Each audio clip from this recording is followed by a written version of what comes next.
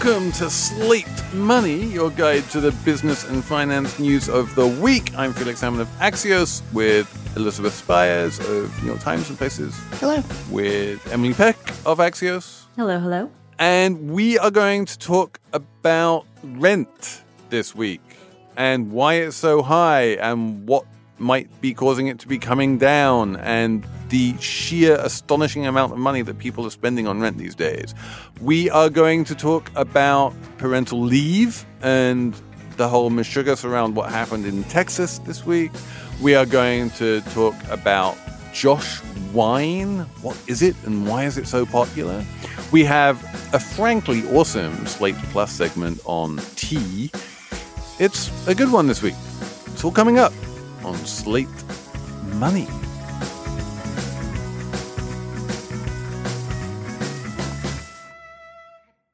Mom deserves the best, and there's no better place to shop for Mother's Day than Whole Foods Market. They're your destination for unbeatable savings, from premium gifts to show-stopping flowers and irresistible desserts. Start by saving 33% with Prime on all body care and candles. Then get a 15-stem bunch of tulips for just $9.99 each with Prime. Round out Mom's menu with festive rosé, irresistible berry chantilly cake, and more special treats. Come celebrate Mother's Day at Whole Foods Market.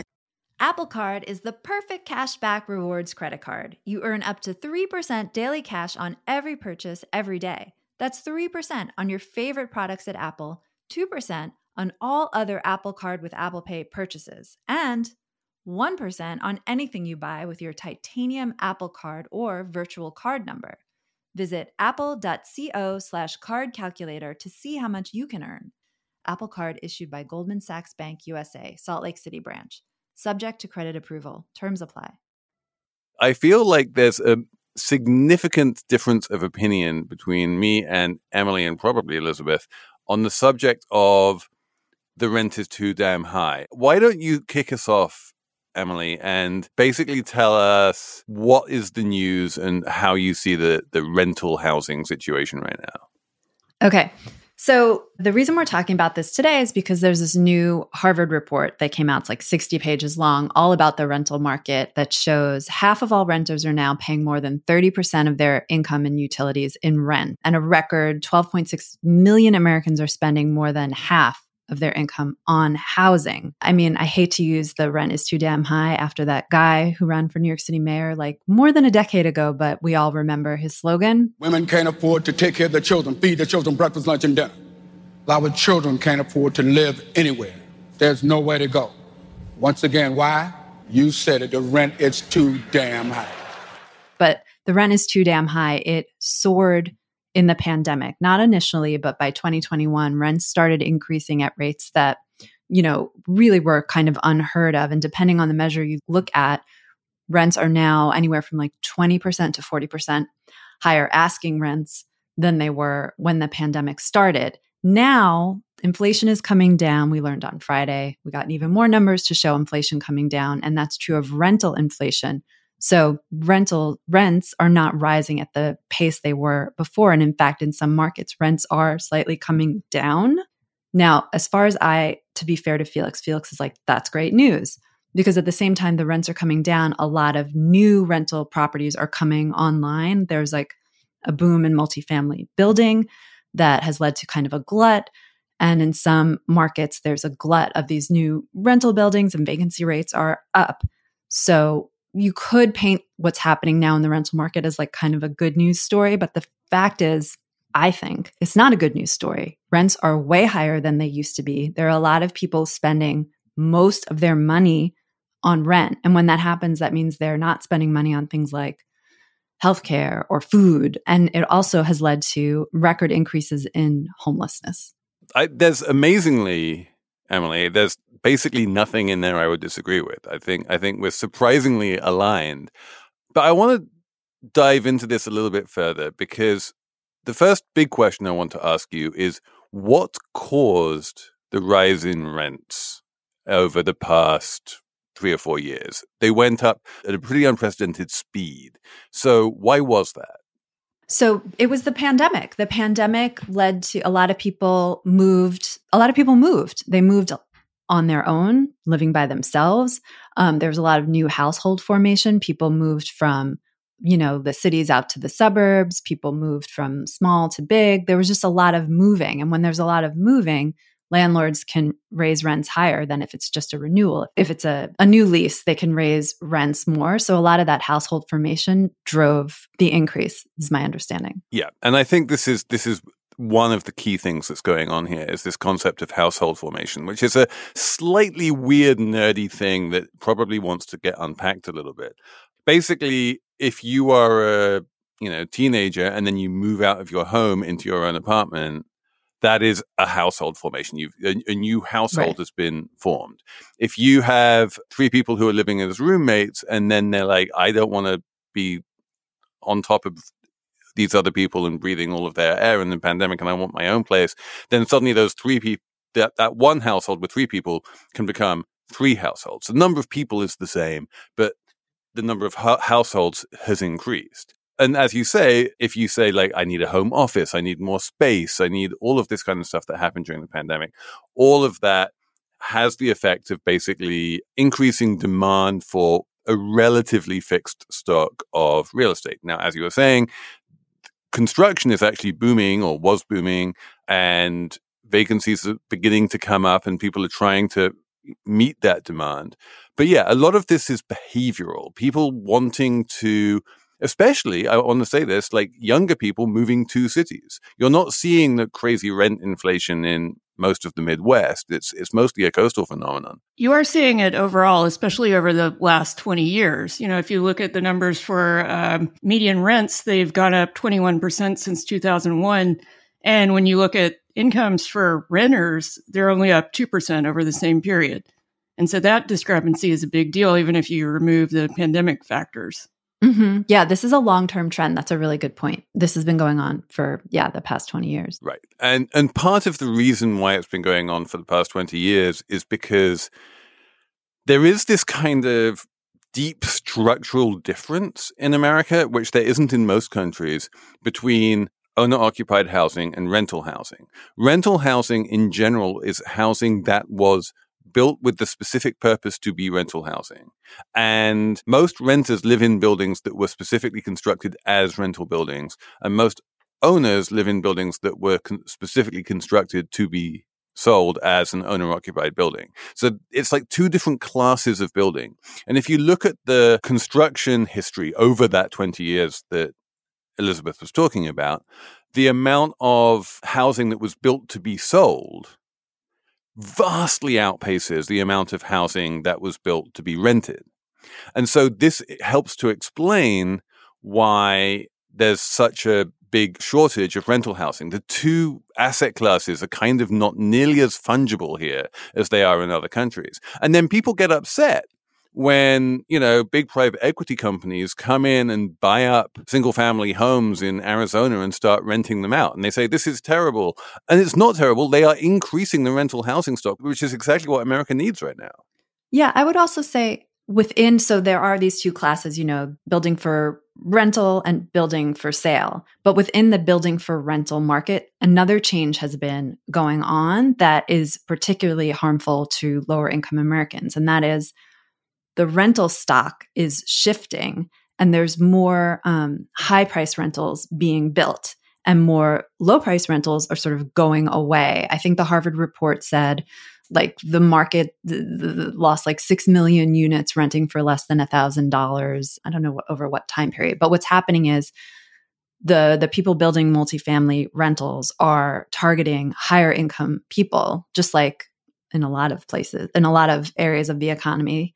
And the affordable housing, affordable rentals are really going away. Either they're becoming dilapidated or they're getting, revitalized as just higher priced units. So within the rental market, even as the good news of like rents aren't going up and even coming down in some areas, a lot of that's confined to these like much higher price rentals that lower income Americans, even if the prices of those rentals come down a little bit, they still can't afford them. Yeah, and I think people don't realize, how vast that problem is for lower income renters. But when you consider that, 26% of renters make less than $24K a year, That's a huge swath of the population. Yeah, these are very low income. Renters in the US are fairly low income group, though there are these, like you guys were talking about, younger people who make more money moving to the cities who are renters. But overall, this is a primarily lower income group. Yeah, again, this is also related to the household formation thing, right? That there's a little tinge of a silver lining here, which is that it's a revealed preference, that people are revealing that they would rather, spend 50% of their meager income renting their own place than maybe do what they would do 30 or 40 years ago, which was just continue to live in a sort of multi-generational family unit, right? That the demand for housing, like people really want their own place, whether it's to rent or to own. And that is driving a lot of this. And, the stock of renters is not a fixed demographic number, right? For any given number of humans, the number of renting households can fluctuate quite a lot. And I think one of the things we saw during the pandemic, and indeed one of the things that we've seen over the past 20 years, is the number of renters per million Americans has been sort of going up. The households per person, if that's a weird sort of metric that you can think of, has been going up. And so, the solution to all of this, there is only one solution to any of this, which is we need to build a lot more housing. And especially when it comes to the lowest income Americans, we need to build a lot more public housing. We need not just the states, but the federal government to come in and create housing for people to live in. I live in a wonderful apartment that was built by the government to house middle-class New Yorkers, and it's great. And they don't do that anymore, and they need to go back to doing that because subsidies will never solve this problem. It's a fundamental supply and demand problem, which can only be solved by increasing supply. It can also be helped along by zoning changes. There's a lot of housing renter segregation in the United States because so many areas are zoned only for single family use. And some cities have been experimenting and changing zoning laws. I want to say Minneapolis has done some work where, you rezone so that multifamily units can be built there. I mean, I'm kind of adding on to what Felix is saying, which is we need more housing stock. And I'm like, yes, and we need to change some zoning laws too, so we can actually build that housing stock. And this is, and we had a whole episode of this with Conor Dougherty, of course, which I can highly recommend going back to listen to. Nothing really has changed since then. But of course, the big opposition here, if you go into a city which is single family zoned or a neighborhood that is single family zoned and say we want to zone this for higher density and more multifamily and that kind of thing, the existing inhabitants of that neighborhood, who are the owner occupiers and therefore the richer part of the American population, say, no, we don't want that because we don't want to live next to poorer people who are renters. And that's going to, damage our housing values and that kind of thing. And you get eternal NIMBY opposition to this. And the fact is, for better or for worse, rich homeowners vote, poorer renters vote at a much lower rate. And the electeds who control these kind of zoning decisions wind up doing what their constituents want them to do. Well, I also want to push back against an earlier point just a little bit. When you say subsidies don't help at all, they do help enormously for homeless people. People are actually unhoused because just being housed by itself has a lot of knock-on effects. It makes it easier for people to get employment. It makes it easier for them to get social services in a way that when you're completely unhoused, you just can't do. So there is a lot of research that says if you can get somebody into even temporary housing, that makes a huge long-term difference. And it's not a matter of whether or not they stay on those subsidies. It's just a matter of being in housing for long enough. What I'm saying is that turning cash into housing is non-trivial. Getting someone who's unhoused into a house is actually more complicated than just throwing money at them.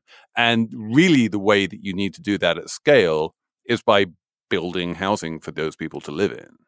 And giving them the money to pay the rent. Yes. I mean, generally when that does happen, it happens through a voucher system. It's not a cash equivalent, but it works very similarly. It's not just a matter of having the housing stock and then just giving people lottery assignments. Yeah, no, and the Harvard report goes into a lot of detail about the existing voucher systems, and insofar as they work, they're good at what they do, and I think we can all agree that they're inadequate to the scale of the problem, and they should be much bigger.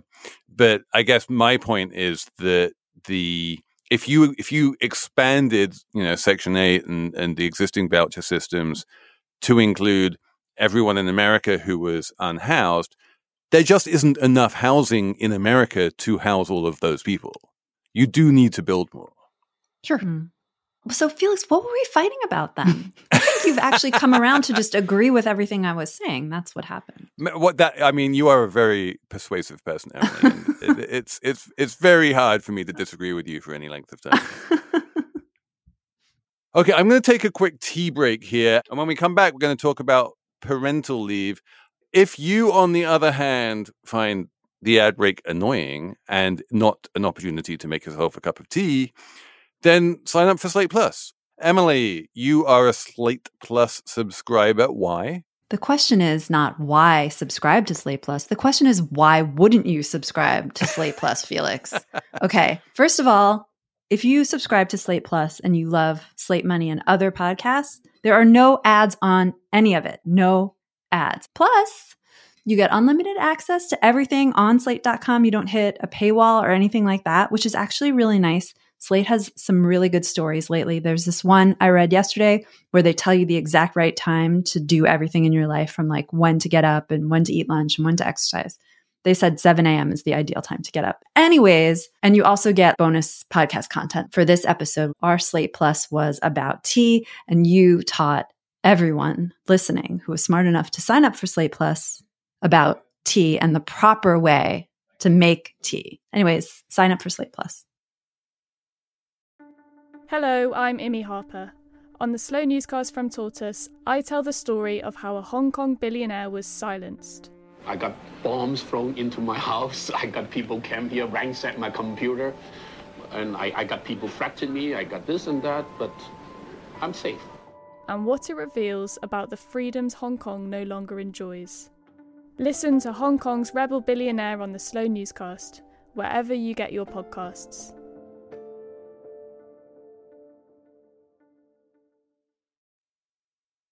Emily? Yes. I feel like you want to rant about parental leave again. Yes, of course. And I have an excuse. Okay, tell me. So this past week, there was a public relations disaster at a company called Kite Baby. That's Kyte Baby. It's this very Texas small business owned by a woman. It bills itself as woman-owned. They make baby clothes out of bamboo. They build themselves also as very baby-friendly, okay? Women-owned, baby-friendly. Yeah, who would want to buy baby clothes from a company that wasn't baby-friendly? Right. You don't want to buy baby clothes from an anti-baby company. Though I feel like if the price is low enough, maybe you would. But that's a different discussion. So what happened was one of their employees, a woman named Marissa Hughes, she was working in marketing. She adopted a baby. The baby was born prematurely, just at 22 weeks.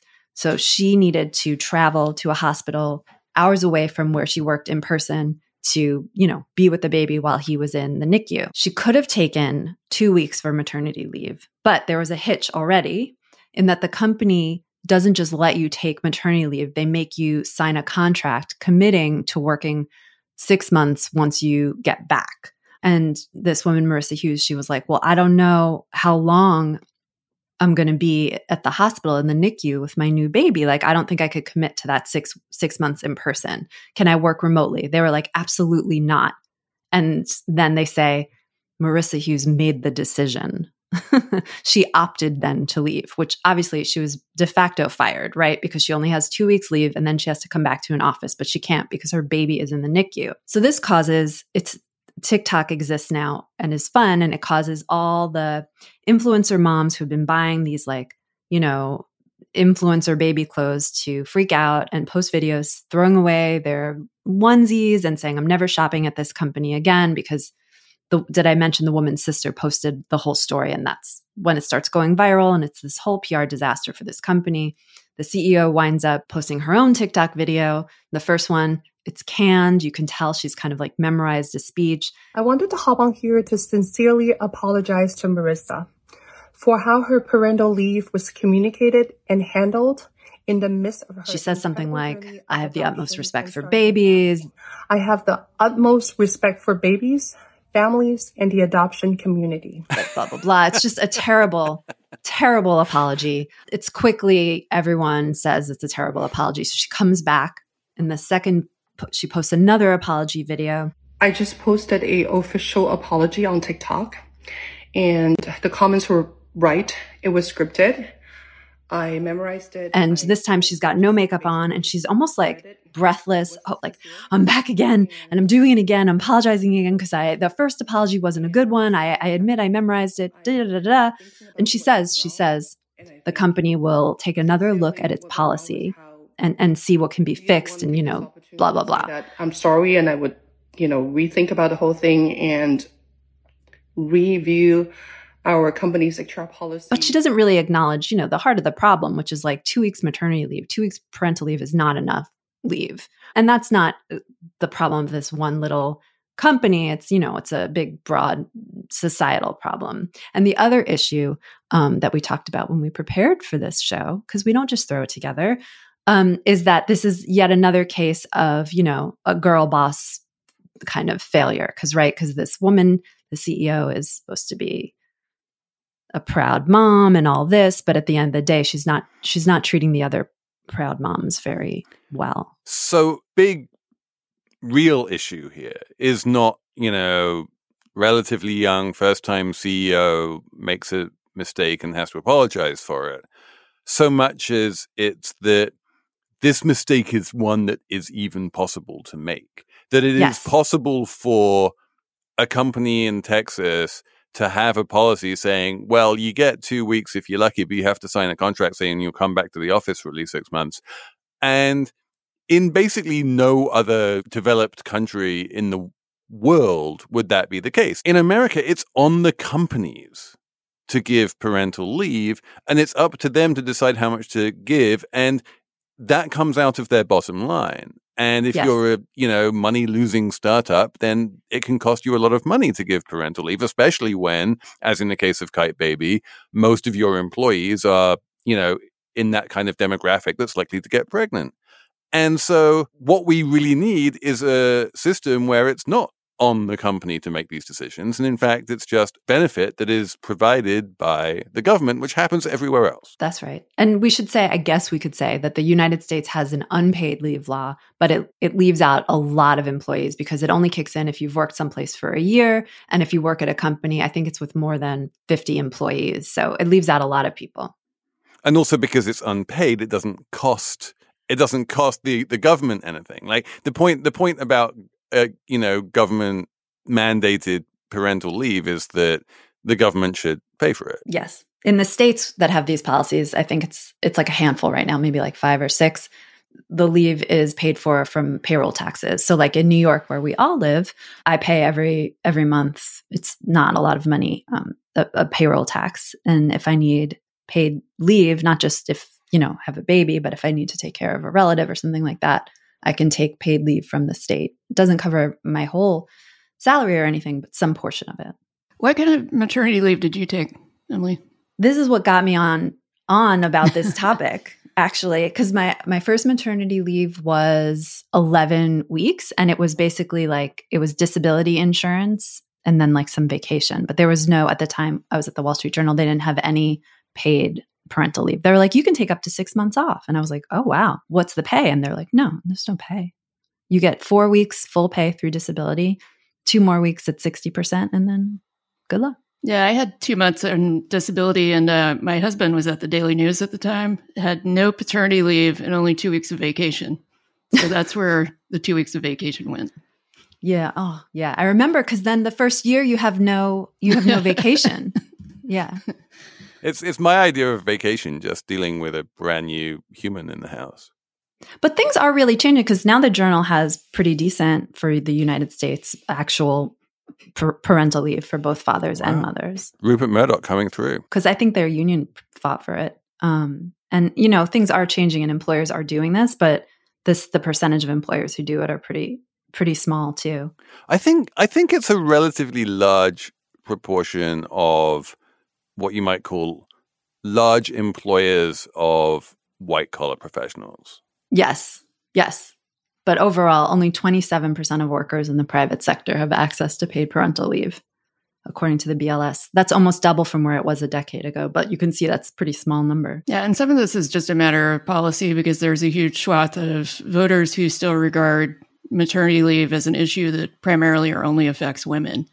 And they don't realize that it's subsidizing the ability of men to work if they have families. I mean, it's just weird because like the advocacy groups will share with you all this polling that people really support this kind of policy, but like the political appetite to do it is de minimis. And even though there is appetite on the Republican side, their ideas for paid parental leave are like so cockamamie. They're like tax credits or, you know, like just things that don't really move the needle. Or like there was a plan a few years ago, I think maybe from Paul Ryan. And it was like, we'll take money. You can take Social Security early to pay for your parental leave. But it's like, but that just is shifting. It's like, then you're just paying for it. Like you're yeah. Right. They're like, you just retire a little later. And it's like, but what? Like, no. These are the same people who are complaining that birth rates are low, by the way, while simultaneously disincentivizing everyone to have children. Yeah, I don't buy that one, Elizabeth, I have to say. And I've had like fights with Matt Iglesias about this and this kind of thing. That if you look at the countries with the lowest birth rates in the world, they generally have incredibly generous parental leave policies. You know, we were just looking at China, where I think everyone automatically gets 98 days, and it goes up from there very, very quickly. Like, and you know, look at Italy or Spain or any of these countries with like, birth rates of 1.2 or whatever, and like it doesn't work. There's not a strong correlation there. In fact, there's not any correlation there at all. I think if you look at polling among younger people about why they're not having kids, like they will tell you it's because they don't think that they can afford them. That's the number one reason. So that may have been true, you know, for the last generation of parents, maybe Gen Xers, early millennials, but for people who are deciding now whether to have kids, at least in the self-reporting, they point to economic factors as the number one cause. Yeah, I think that's always the case, though. I think that has I think that's been the case for forever. Also in China, there's a specific, you know, I think part of that too is that the one-child policy was around for so long that culturally it became more, I think, normalized to have only one child. And it's hard to sort of roll that back overnight. It is a conundrum, though. I mean, to Felix's point, like on the one hand, you want to say, look, if as a country we want to raise the birth rate, you should be rolling out every possible policy to encourage people to have children. And obviously good parental leave is one of those policies, universal childcare, all of that stuff. And then countries that do that, though, they don't see the birth rates going up. And it is kind of a conundrum of like, well, what else are we supposed to do? Like, you know, and I don't really know the answer. Well, I know the answer, but a lot of people won't like it. Ew, is it something really gross? And like, no, it's not gross. It's good. It's just massively increased immigration. Oh, yeah, that's a good idea. This episode is brought to you by Progressive Insurance. Hey, listeners, whether you love true crime or comedies, celebrity interviews, news, or even motivational speakers, you call the shots on what's in your podcast queue, right? And guess what? Now you can call the shots on your auto insurance, too. Enter the Name Your Price tool from Progressive. The Name Your Price tool puts you in charge of your auto insurance by working just the way it sounds. You tell Progressive how much you want to pay for car insurance. Then they'll show you a variety of coverages that fit within your budget, giving you options. Now, that's something you'll want to press play on. It's easy to start a quote, and you'll be able to choose the best option for you fast. It's just one of the many ways you can save with Progressive Insurance. Quote today at Progressive.com to try the Name Your Price tool for yourself and join over 28 million drivers who trust Progressive. Progressive Casualty Insurance Company and Affiliates. Price and coverage match limited by state law. Okay, let's move on to wine, shall we? I feel like this is a very important segment that is of interest to most of our listeners.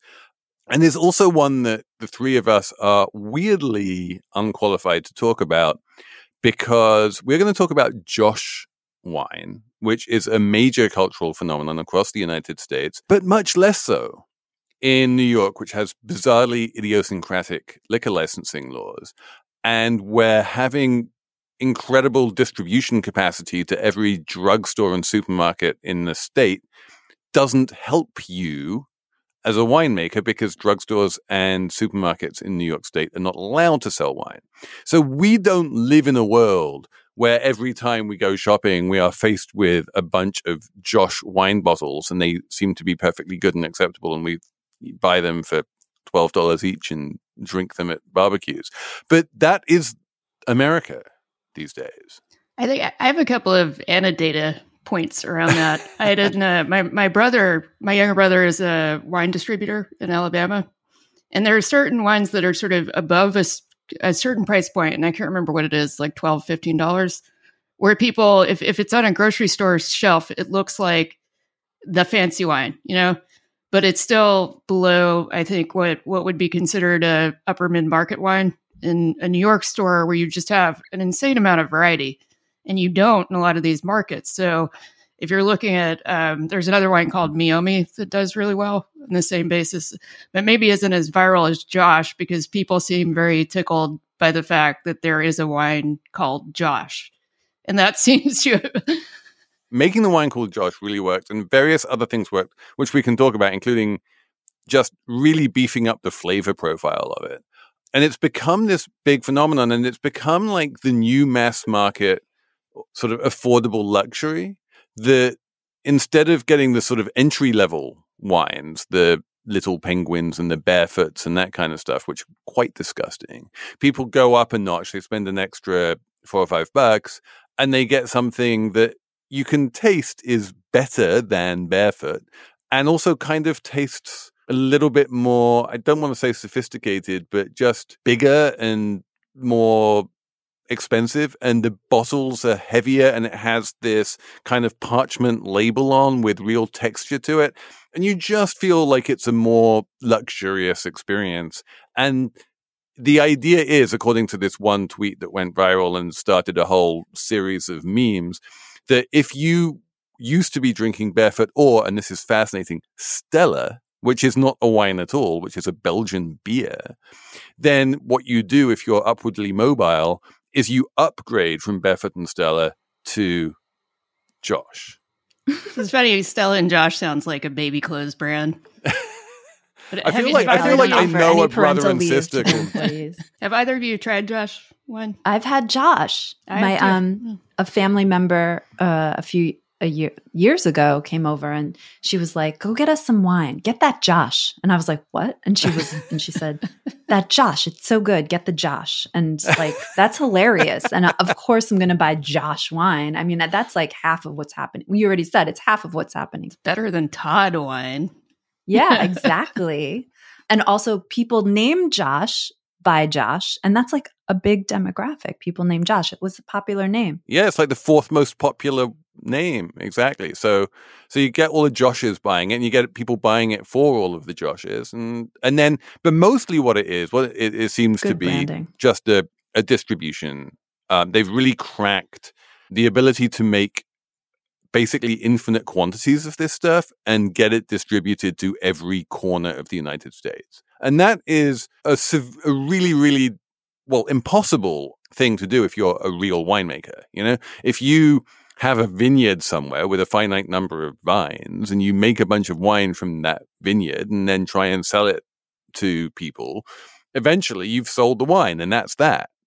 Josh is not really a wine in that sense. It's more of a brand, and they just buy a whole bunch of grapes from all over Northern California, and they do a whole bunch of weird scientific stuff to those grapes with various additives and what have you. And then eventually what comes out the other end is a very, very consistent juice that you can sell in as much quantity as you like.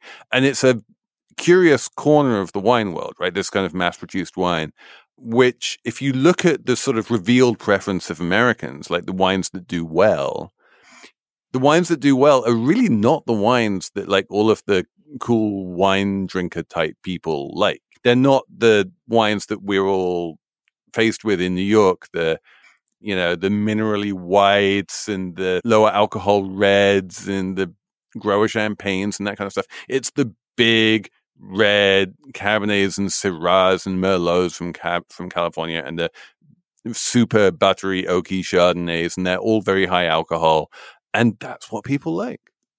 I'm surprised. It's weird that wine isn't like every other kind of alcohol, mass produced, like branded. It's just this small market, small batch kind of a thing, actually. Because when you think about when you were describing Josh, that's like everything. Well, most of it is mass produced. Most of it is Josh, to be honest. Like in terms of the market, most of it is branded, mass produced stuff. Oh, okay. And like when you think of winemakers, and if you were to see, my wine cellar at home and look at all of the labels and see all of the winemakers, you'd be like, oh, isn't this lovely, like artisanal handmade product?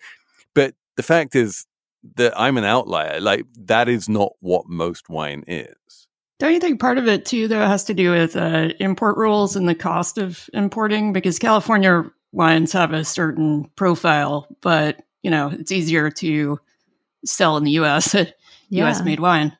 Depends on where you are, interestingly enough. One thing that any New Yorker will tell you is that French wine is cheaper than Californian wine, partly because it is cheaper to ship wine from France to New York than it is to ship wine from California to New York.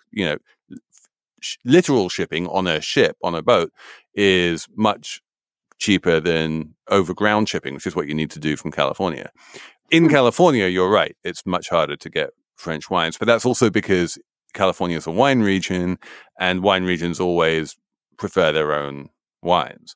So it's complex. I don't think that's the main reason, but it is part of it. Is that California is the wine country of America, and so California style wines tend to be more enjoyed in America. I think that's true. I also wonder, so I seem to remember a couple of years ago, Josh had an actual broadcast commercial, and it showed, one of the people who are involved with the family, who the Josh is named after so is related to whoever the original Josh is, holding up the bottle and saying, this is part of my family heritage, blah, blah, blah.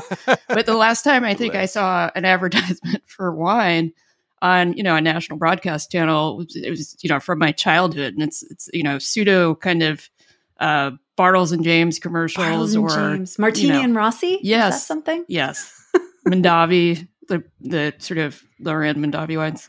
Yeah, Josh is the new Mondavi, really.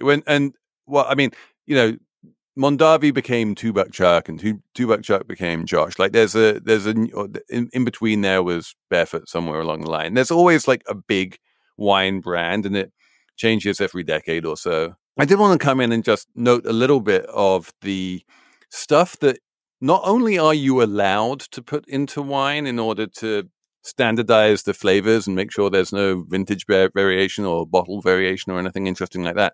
Not only are you allowed to do this, but actually technically under American law, you are not allowed to reveal that you're doing it.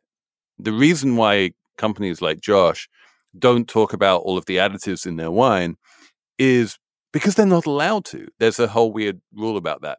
But in any case, you are allowed up to 6.7 pounds per 1,000 gallons of wine of, get this, polyvinyl limidazole or 1,2-divinyl limidazolidone, or anyway, a whole long list of these crazy things that I think most people just don't know is being added to their wine to just homogenize it. Is that the stuff that gives me a headache? Do you think it is? I mean, it's an interesting debate in the wine world. There is a general belief, I would say, that natural wines that don't have a lot of additives in them are less likely to give you a headache than mass-produced wines like Josh. It is also true that natural wines without lots of additives tend to be lower alcohol than mass-produced wines like Josh, and they have lower sugar contents. So it could just be a function of the amount of alcohol.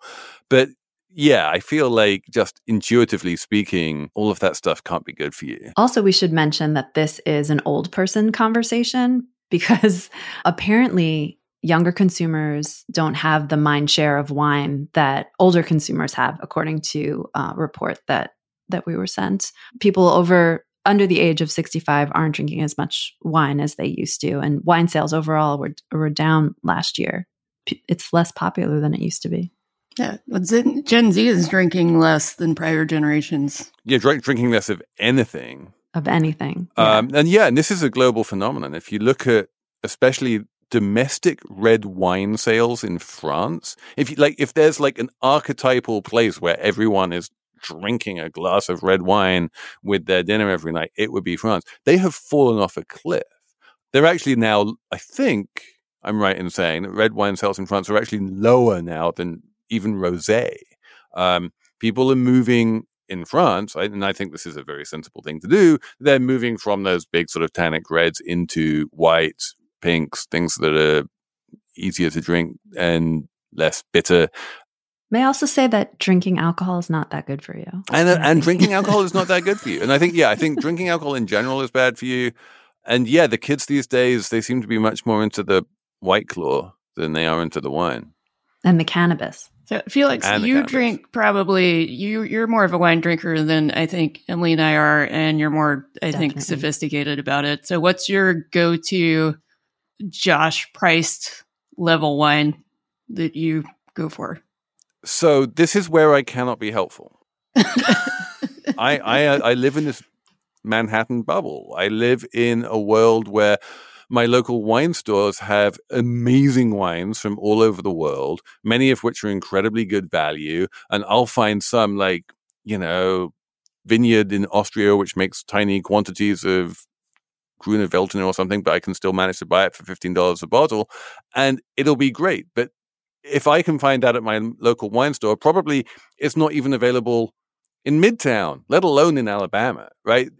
I can't give you a brand. All I can say is that if you can find a way to go to an actual wine store rather than the supermarket and maybe look more to the old world, look to, Germany, France, Spain, Italy, and talk to people and be adventurous and don't look for big brands, just look for wines that people have put love into and that aren't just mass produced.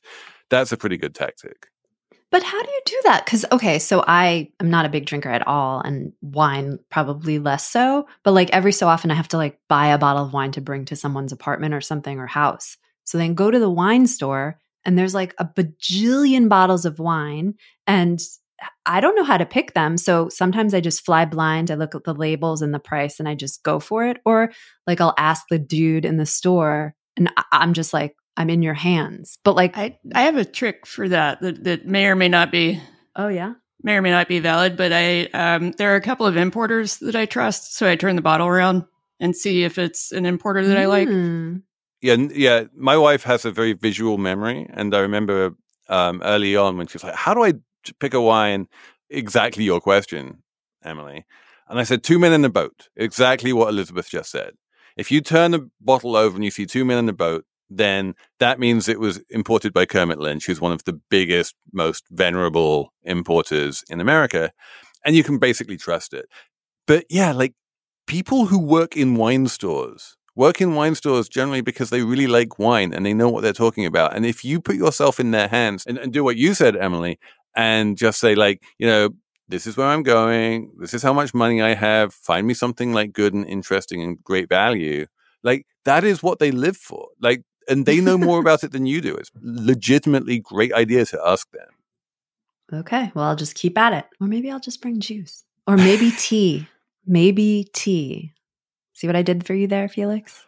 I said tea. Did you set up a segue to the Slate Plus segment on tea? I did. I set up a segment. Okay, but before we have the Slate Plus segment on tea, we need to have a numbers round. And I'm going to kick this one off because we're in this food and wine kind of zone right now with 100 billion.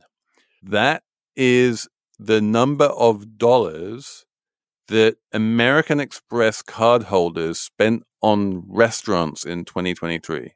It's the first time they've hit the $100 billion mark. And I feel like that's just a milestone worth noting.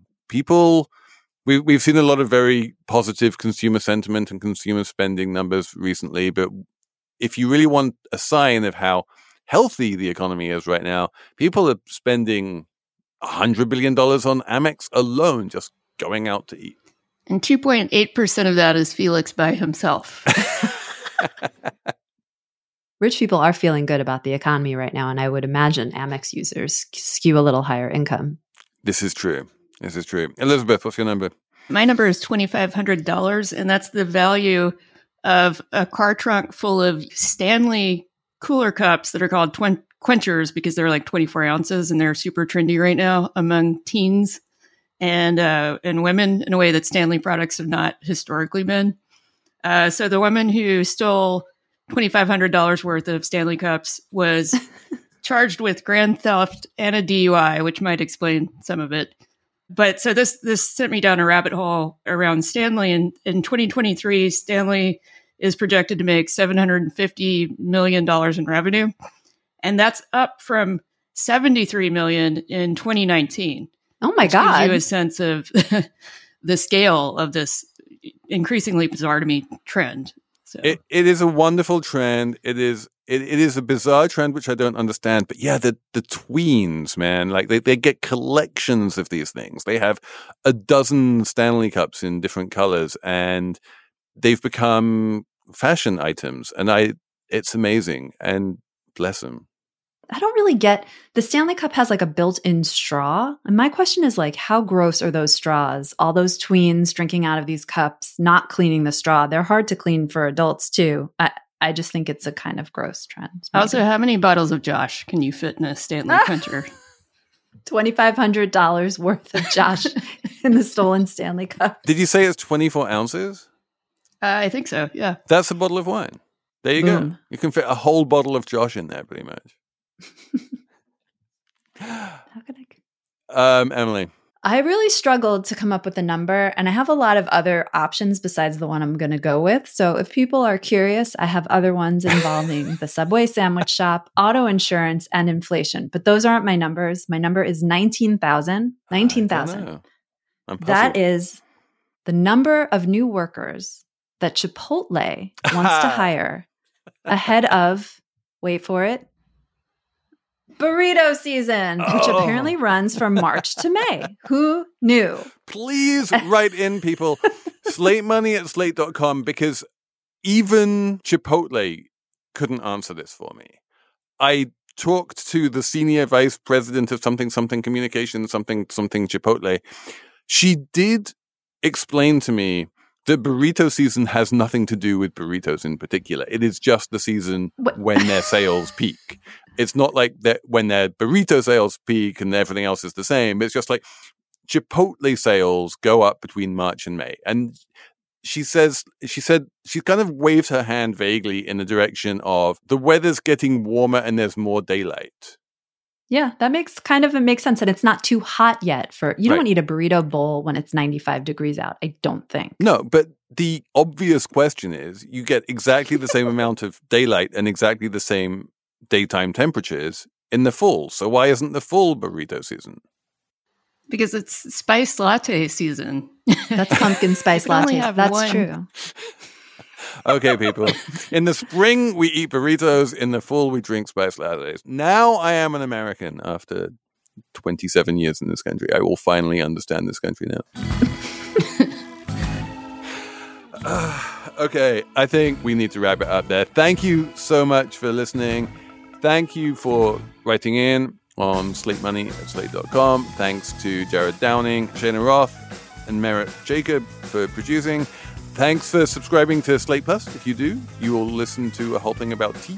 And we will be back on Tuesday with one of the best episodes that you are going to listen to for a very long time. We have James Troy coming on. He is an economics professor who has read more personal finance books than you can conceivably imagine. The list is so long.